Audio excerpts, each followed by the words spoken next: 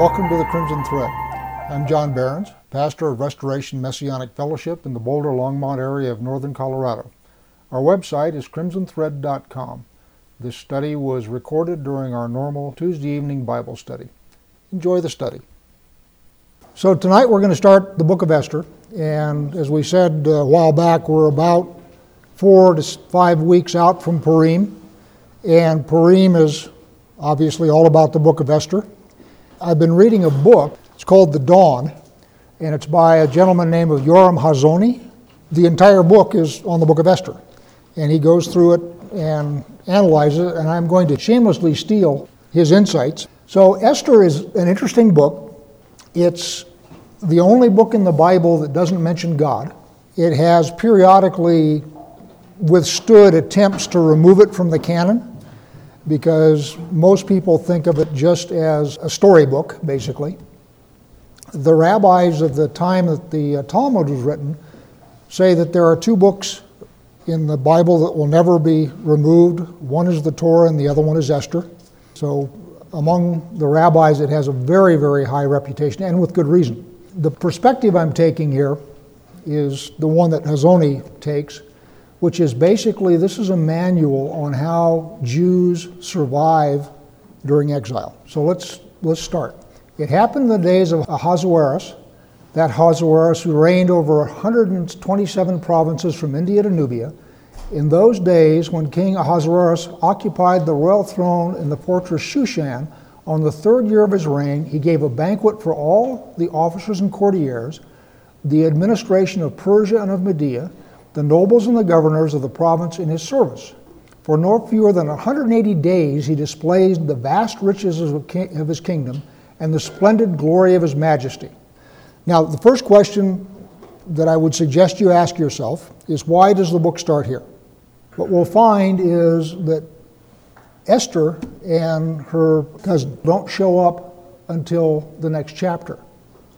In other words, this is all background about the Persian Empire and this particular king. What is it about this first chapter that's important to the rest of the book? First question I would suggest that you ask, and I will answer it for you. Because it tells us what the character and personality is of the king. And he's going to be one of the major protagonists, so this first chapter is going to give us insight into his personality, into his character, and into the way he governs. And all of those are going to be critical to the interplay that Esther and Mordecai have with him later, because they're going to play off of what they know about this guy. So what the first part of this story is letting us in on is, what do they know? All right, so the first thing is, he's a young king. This banquet takes place in the 3rd year of his reign. The second thing is, the banquet lasts 180 days, 6 months. Now, he's got an empire that stretches from India to Ethiopia. So it goes all the way from India to Africa, basically. For 6 months, what he's done is he's taken all of the leadership of his empire out and had them come and attend a party for him. That's significant, because if you're trying to run an empire of that magnitude, one would think that it probably takes some fairly close attention to make sure that you don't have Huns on the border, and that things are going well and taxes are being collected and all that kind of stuff. So for him to basically bring the top leadership of the entire empire in there and get them liquored up for 6 months says something about him. So the first thing this thing tells you is, the guy is greedy for recognition and attention. In other words, he wants everybody to say, "Ooh, wow, look at you, king. Look how generous you are. Throwing this big party and everybody's having all they want to drink and all they want to eat, and you're able to do it for 6 months. Of course, you're not doing it on your own dime. You're using imperial funds to do this. But the whole point is, look at me." And he is so intent on that he's willing to basically leave the running of the empire for 6 months to the second string. May be fine or it may not. Well, it actually turns out to be okay, because the next incident where we have the marriage with Esther is 4 years from now. So he lasts at least 7 years. So this incident after the first 3 doesn't seem to harm the empire, but it does tell us something about him. The comment was that bringing everybody into town and throwing a party and meeting them tells you a number of things. First of all, you get to meet them all personally, which is valuable. And second, if somebody's province comes apart while he's gone for 6 months, that tells you something about his administration. Hezoni's point that bringing all these people in for 6 months, instead of figuring out what you're going to do about those rascally Greeks and so forth, is an indicator of his personality. Let's go on and we'll do a little more. Now down to verse 4. For no fewer than 180 days he displayed the vast riches of his kingdom and the splendid glory of his majesty. At the end of the period, the king gave a banquet for 7 days in the court of the king's palace garden for all the people who lived in the fortress Shushan, high and low alike. So what he does at the end of the 6 months is he throws the whole place open to everybody in town, and when it says high and low alike, it means everybody in town. And I'm suggesting, as does Hezoni, that this is a further indication. I mean, all the points you all made, that there are things that you could gain from something like this. You can gain it by bringing them in 1 or 2 at a time for a month, but to just amass everybody at once smacks of narcissism. I'm in verse 6. There were hangings of white cotton and blue wool, caught up by cords of fine linen and purple, wool to silver rods, alabaster columns, and there were couches of gold and silver on a pavement of marble, alabaster, mother of pearl, and mosaics.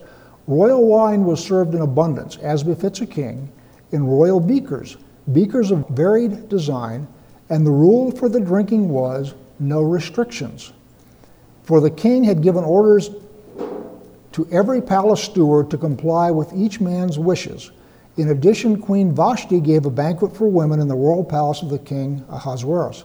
So he brings everybody in, and the key here is when you come in and drink the king's wine, he has to give an order that you can say, I've had enough. Do you understand what I just said? Because when you get invited into the king's presence and the king pours you a glass of wine, you drink the wine. And so if you are displaying your wealth and your excess, and you have people going around continually filling the wine cups because you want to show just how wealthy and generous and powerful you are, if you can't say stop without incurring the king's displeasure, then you're going to have people drink themselves to death. And the fact that he has to give orders saying it's okay not to drink is also indicative. What it indicates is without those instructions, they would. Again, did I say that so it made sense? And furthermore, if it makes the book that, hey, he told everybody you don't have to drink if you don't want to. The fact that he has to tell them that and the fact that it makes the book, again, tells you something about the way he runs his court. There's a story from the Soviet era, and Brian can probably tell it better than I can. In Soviet Russia, there was an event, and Stalin was mentioned, and everybody starts clapping. And nobody dared to be the first to stop clapping. And the first one who actually did stop clapping got hauled off by the secret police. I don't know what actually became of him. He may have just been chastised, or it may have been more severe. But the point is, in a despotism like that, things like this matter a great deal to your survival.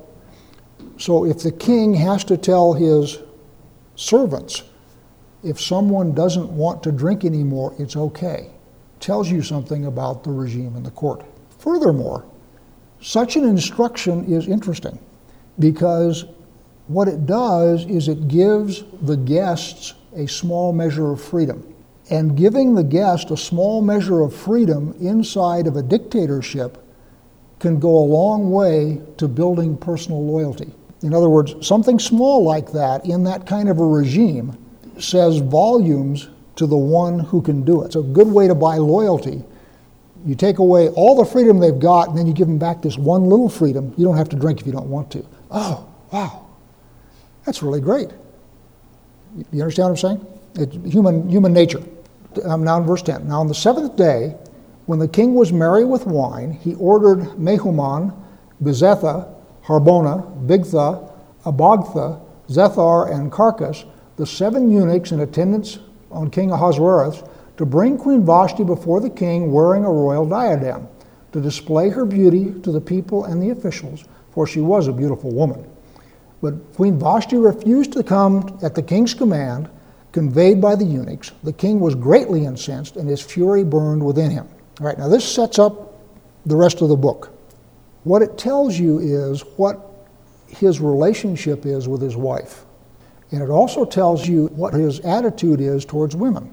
So when he's got this big party going and everybody's drunk and all that kind of stuff and feeling good and mellow, and what he wants to do is show, remember what he's been showing all along? He's been showing his generosity. He's been showing the richness of his palace. He's been serving him in fine goblets and so forth.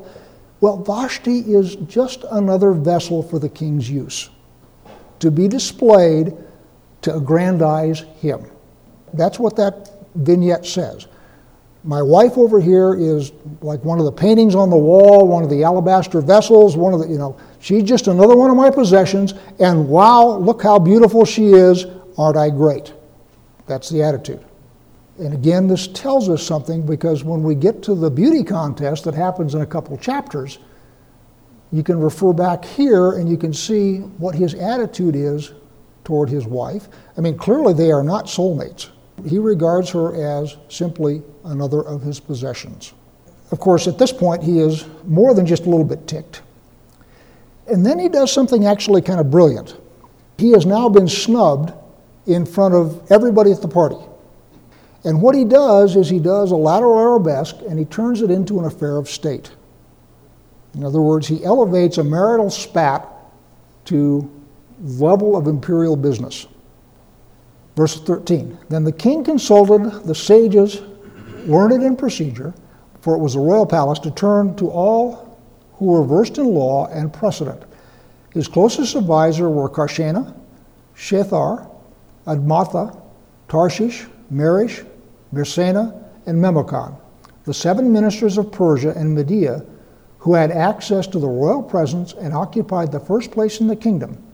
What, he asked, shall be done according to the law to Queen Vashti for failing to obey the command of King Ahasuerus conveyed by the eunuchs? Now notice how that's stated. What he says is, all you learned doctors of the law, when the king sends an order to this woman and she doesn't obey, what should be done in that circumstance? Notice what he's done. It's not, dang, go get my wife and drag her in here. By the hair if you need to. That's a marital spat. This is, all right, lawyers, I'm the king. I gave a command to the queen. What should be done when the queen doesn't obey the command of the king? And now it's an affair of state. It's actually brilliant on his part. See, because he has spent 6 months trying to puff himself up, aggrandize himself. And what he's indicated here is in his most personal relationship, he's a failure. And he has to resort to the machinery of state to solve this. I will suggest that that probably also goes with the people who are governing his realm. He is not good at relationships other than power relationships. He turns out to be, well, actually he doesn't even turn out to be fairly adept at those, but we'll get that's for later on in the book. But again, I'm suggesting to you he's not trying to buy favor with this lavish party. He is already in command. He's got the Persian army.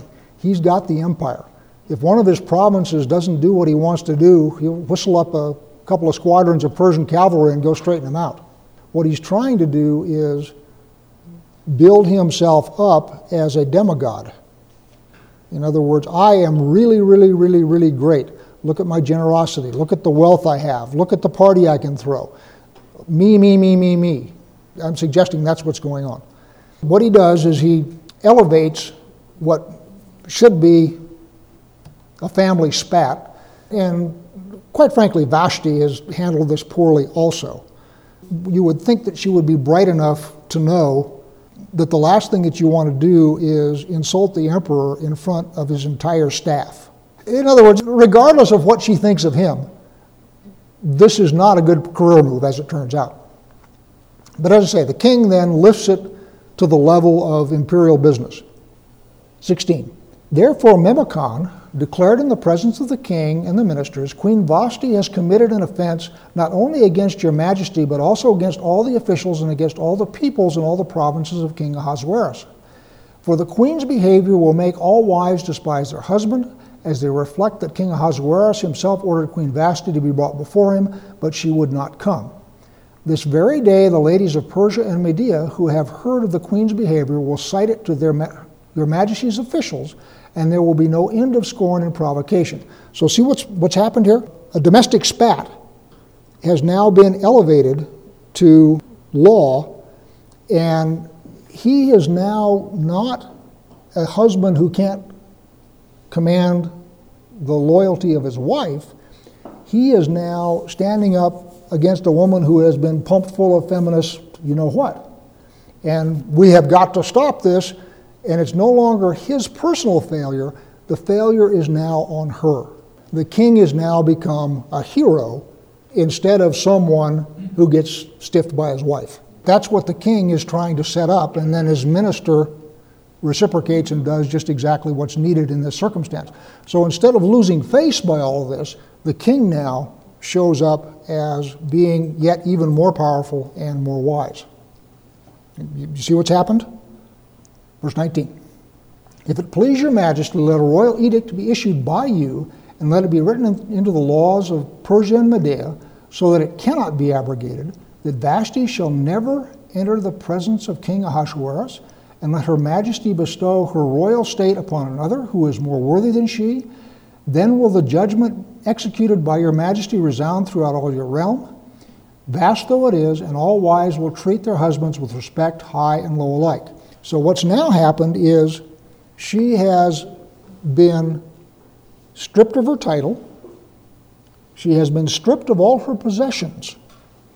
And one could assume that as the queen, she probably had a fairly large estate. Furthermore, she is in a position as the former wife of the king where she can't remarry. She's basically been reduced to nothing by this decree. And we'll see that pattern also continues. Yeah, the comment was that this is also where it's set up that a royal decree cannot be abrogated. And again, we'll know that will show up later also. Verse 21. The proposal was approved by the king and the ministers, and the king did as Memucan proposed. Dispatches were sent to all the provinces of the king, to every province in its own script, and to every nation in its own language, that every man should wield authority in his home and speak the language of his own people. So we're going to see this process happen again too, where the method of promulgating a royal decree is it goes out to every province and it's recorded in the language of that province where it's sent. So, and we'll see that again in a minute. Verse 2. Sometime afterward, when the anger of King Ahasuerus subsided, he thought of Vashti and what he had done and what had been decreed against her. The point of the matter is, men and women are designed to be together. He doesn't have a helpmeet anymore. And one of the things that's going to happen as we get a little further along is he's going to set up basically a system of legalized rape where he's going to bring sequential, naive young girls in, spend a night with them, and shuffle them off to the harem and never see them again. Now, they will not be able to marry. So if they don't please the king, they simply get shot off to the women's quarters, and there they stay for the rest of their lives. And what the so-called beauty contest is nothing besides a system of legalized rape. One of the things that's going to happen during that process is he is going to discover that an endless parade of beautiful bimbos gets really boring after a while. And what you really want is a stable relationship with a wife. And as I say, an endless stream of poppets coming through your bedroom does not satisfy that need. So what he's seeing here is, in chapter 2, he's starting to recognize, wait a minute, I may be able to get all the young ladies that I want, But that isn't the same as having a wife. So the king's servants who attended him said, "Let beautiful young virgins be brought out for your majesty. Let your majesty appoint officers in every province of your realm to assemble all the beautiful young virgins of the fortress of Shushan, in the harem under the supervision of Hegai, the king's eunuch, guardian of the women. Let them be provided with their cosmetics, and let the maiden who pleases your majesty be queen instead of Vashti." The proposal pleased the king, and he acted upon it. Now, one of the things you should notice by now, the king has never initiated anything. He's the king, but he's always reacting to suggestions and advice of his ministers. Throughout the book, he never takes any initiative of his own. He is always reacting to somebody. What's happening here then is the king has set up the Playboy Bunny Mansion. No, that's literally what it is. Basically, you're getting teenage girls who are typically not very sophisticated. They're decorative. They're going to run them in and rape them one at a time. And then once you're done, they go off into the women's quarters and are never seen again unless the king happens to want to see one of them a second time. But that's for the rest of their lives. As I say, he's setting up the Playboy Bunny Mansion here, and he's being Hugh Hefner. Most people who read this sort of think of the romance of castles and knights and chivalry and the beautiful young girl getting a night with the king and all that. This is not. This is grim. This is really ugly stuff. Again, it tells you something about his character and his attitude both towards women and toward his subjects, that he would do something like this. Verse 5. In the fortress of Shushan lived a Jew by the name of Mordecai, son of Yair, son of Shimei, son of Kish, a Benjaminite. He is a relation to King Saul. Remember, Saul is a son of Kish. This is, by the way, the first time that Mordecai shows up. So all of this other stuff that's happened is prologue. And if it weren't necessary to give you to understand both the legal regime and the character of the king, it wouldn't be necessary to the story. Kish had been exiled from Jerusalem in the group that was carried into exile along with King Jeconiah of Judah, which had been driven into exile by King Nebuchadnezzar of Babylon. He was foster father to Hadassah, that is Esther, his uncle's daughter, for she had neither father nor mother. The maiden was shapely and beautiful, and when her father and mother died, Mordecai adopted her as his own daughter. Here we're setting up Mordecai. Now, it's interesting that Mordecai lives in the fortress Shushan. That is not the Jewish quarter. It will also be mentioned later the town of Shushan, where the Jewish quarter was. Mordecai does not get identified as a Jew other than in this parenthetical thing. I mean, this is not an identification to anybody but the reader, right? Mordecai does not get identified as a Jew until after the elevation of Haman. And he will carefully instruct Esther not to reveal who she is, that she is also a Jew. So neither one of these people will reveal who they are until after the elevation of Haman. At this point, they are simply people living in the palace, and we're going to see in a minute that Mordecai does rise to some influence. But not as a Jew, simply as a member of the empire. Nebuchadnezzar is the one that took him into exile. This is the successor empire, so it's probably 80 to 100 years after the destruction of Jerusalem under Nebuchadnezzar. Because remember, the Babylonian Empire lasted 70 years. It was followed by the Median Empire and the Persian Empire. So we are now a couple of kings into the Medes and the Persians, and now it's just the Persians. So you figure 70 plus a decade or two at least. We have now the two heroes here, Esther and Mordecai. Verse 8. When the king's order and edict was proclaimed, and when many girls were assembled in the fortress Shushan under the supervision of Hegai, Esther too was taken into the king's palace under the supervision of Hegai, guardian of the women. This was not a talent contest. In other words, a casting call did not go out.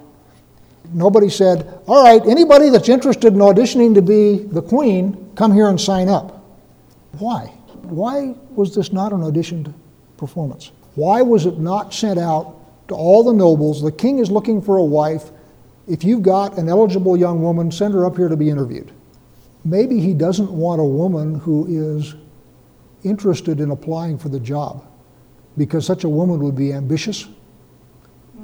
He has just had experience with an ambitious woman. In other words, he has just had experience with a woman who had her own ambitions. The last thing he wants is another woman who has her own ambitions. So he goes and he plucks them off the street instead of saying, would you be interested? Because someone who would be interested would have a tendency to power. It's, again, important how this selection process goes about, because it again tells us something about him. Verse 9. Esther too was taken into the king's palace under the supervision of Hegai, guardian of the women. The girl pleased him and won his favor, and he hastened to furnish her with her cosmetics and her rations, as well as with the 7 maids who were her due from the king's palace. And he treated her and her maids with special kindness in the harem. Esther did not reveal her people or her kindred, for Mordecai had told her not to reveal it. Every single day, Mordecai would walk about in front of the court of the harem to learn how Esther was faring and what was happening to her. My perspective on this is he didn't volunteer Esther. In other words, he is not popping Esther up and saying, take her. He has no choice about whether she's taken, but he then tells her, don't tell anybody who you are, and he keeps checking on her, and I would suspect with the idea of giving her advice. And I'm going to come back and talk about some of this in just a minute. 16. Esther was taken to King Ahasuerus in the royal palace in the 10th month, which is the month of Tebet, in the 7th year of his reign. So now remember, we lost Vashti in the 3rd year. We are now in the 7th year. It's 4 years later. Where Esther falls in this parade of puppets that goes through the king's chambers, I don't know. But I suspect she's not very early in the sequence. So this has been going on for a while. Verse 17. The king loved Esther more than all the other women, and she won his grace and favor more than all the virgins. So he set a royal diadem on her head and made her queen instead of Vashti. The king gave a great banquet for all his officials and courtiers, the banquet of Esther. He proclaimed a remission of taxes for the provinces and distributed gifts as befits a king. When the virgins were assembled a second time, Mordecai sat in the palace gate. So now he's sitting in the gates. Okay, that's important. But Esther did not reveal her kindred or her people, as Mordecai had instructed her, for Esther obeyed Mordecai's bidding, as she had done when she was under his tutelage. At that time, when Mordecai was sitting in the palace gate, Bigthan and Teresh, 2 of the king's eunuchs who guarded the threshold, became angry and plotted to do away with King Ahasuerus. Mordecai learned of it and told it to Queen Esther, and Esther reported it to the king in Mordecai's name. In Mordecai's name. The matter was investigated and found to be so, and the 2 were impaled on stakes. This was recorded in the book of the annals at the insistence of the king. So now the story starts to take shape. Mordecai is a man of influence. He sits in the king's gates. He has his ear to the ground, and he is able to pick up rumors and all that kind of stuff, all the stuff that swirls around a palace. He finds some tidbit of information that the king's life is in danger. Now, at this point, he's got 3 choices.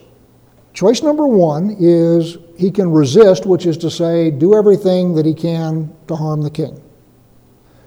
Choice number 2 is he can keep his head down and hope nothing happens. Choice number 3 is he can help the king. He chooses choice number 3. He does it through Esther. But his name is on it. And it gets recorded under his name. And again, this is all part of the intrigue that's going on in this palace. Now, when he does this, he is taking some personal risk. Because if the plot succeeds, and these 2 guys, in fact, take out the king, and there's a new government tomorrow, Mordecai's in big trouble. Because his report has been written in the annals of the king under Mordecai's name. So this is not without risk. But what he's done in this situation is he has set himself up as someone who is extremely valuable to the king. For those of you who haven't been around power. I have never had much, but I've been around it. The most important thing to a leader is not people who will obey him. People who will obey the leader are a dime a dozen. They will start to want to be rewarded and elevated for their obedience, at which point they become a problem and they're just replaced by other people who will obey. There's no shortage of such people. What is rare is someone who will act in the leader's best interest when the leader is not around and the leader has not given them any instructions. You know, one of the things that I learned in the Army, because it's Army doctrine, is you encourage your subordinates to learn how you think, and you expect them to act as you would act wherever they are, even if you're not there. That's a valuable subordinate. Someone who is looking after your interests, not simply following orders. And what Mordecai has set himself up as here, as someone who is looking after the king's interest, and there have been no instructions given to Mordecai. He's not following any orders at all. He has simply seen a situation and says, the king's interest here is to find out what's going on in this and quash this rebellion. I will make that report at some risk to myself. And in that process, he then becomes a very valuable man. So they say this is leadership 101, and Mordecai understands it. So Mordecai lives in a despotism. This king is a despot. But the next king isn't going to be any different. So as long as he lives in Shushan, what he wants to do is make himself as valuable as he can to the existing government. I will suggest that Esther does the same thing. In fact, I know she does because she learned it from her cousin. The first thing she does is she looks at Haggai. Now, Haggai doesn't have any personal investment in any of these babes.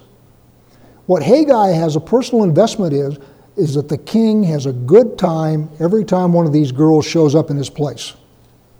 That's what he's interested in. That's where his bread is buttered, is making sure that whenever one of these young virgins hits the king's chamber, the king has a good night.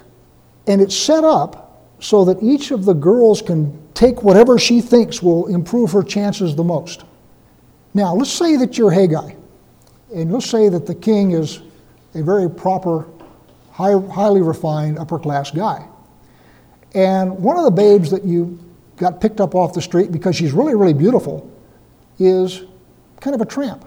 And she says, what I want is a little heart tattooed on my shoulder here, and I want this little filigree tattooed across my backside, and boy, that's just going to really make, and he's going, ugh, because he knows the king is going to be turned off by this, right?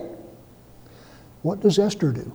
She asks him, what do you recommend that I do? So she is doing exactly the same thing in her own way as Mordecai is doing in his.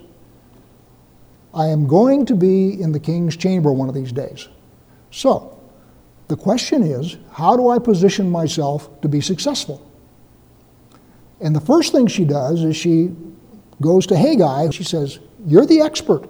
What do I do here? And he just said, finally, we got one of these gals with some sense. And he then proceeds to set her up.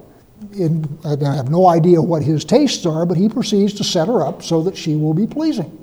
Now, the second thing that's going to happen is when she actually does get in with the king, remember he has had this endless string of really good-looking babes that he has used for a night and then just shuffled off, never to be seen again.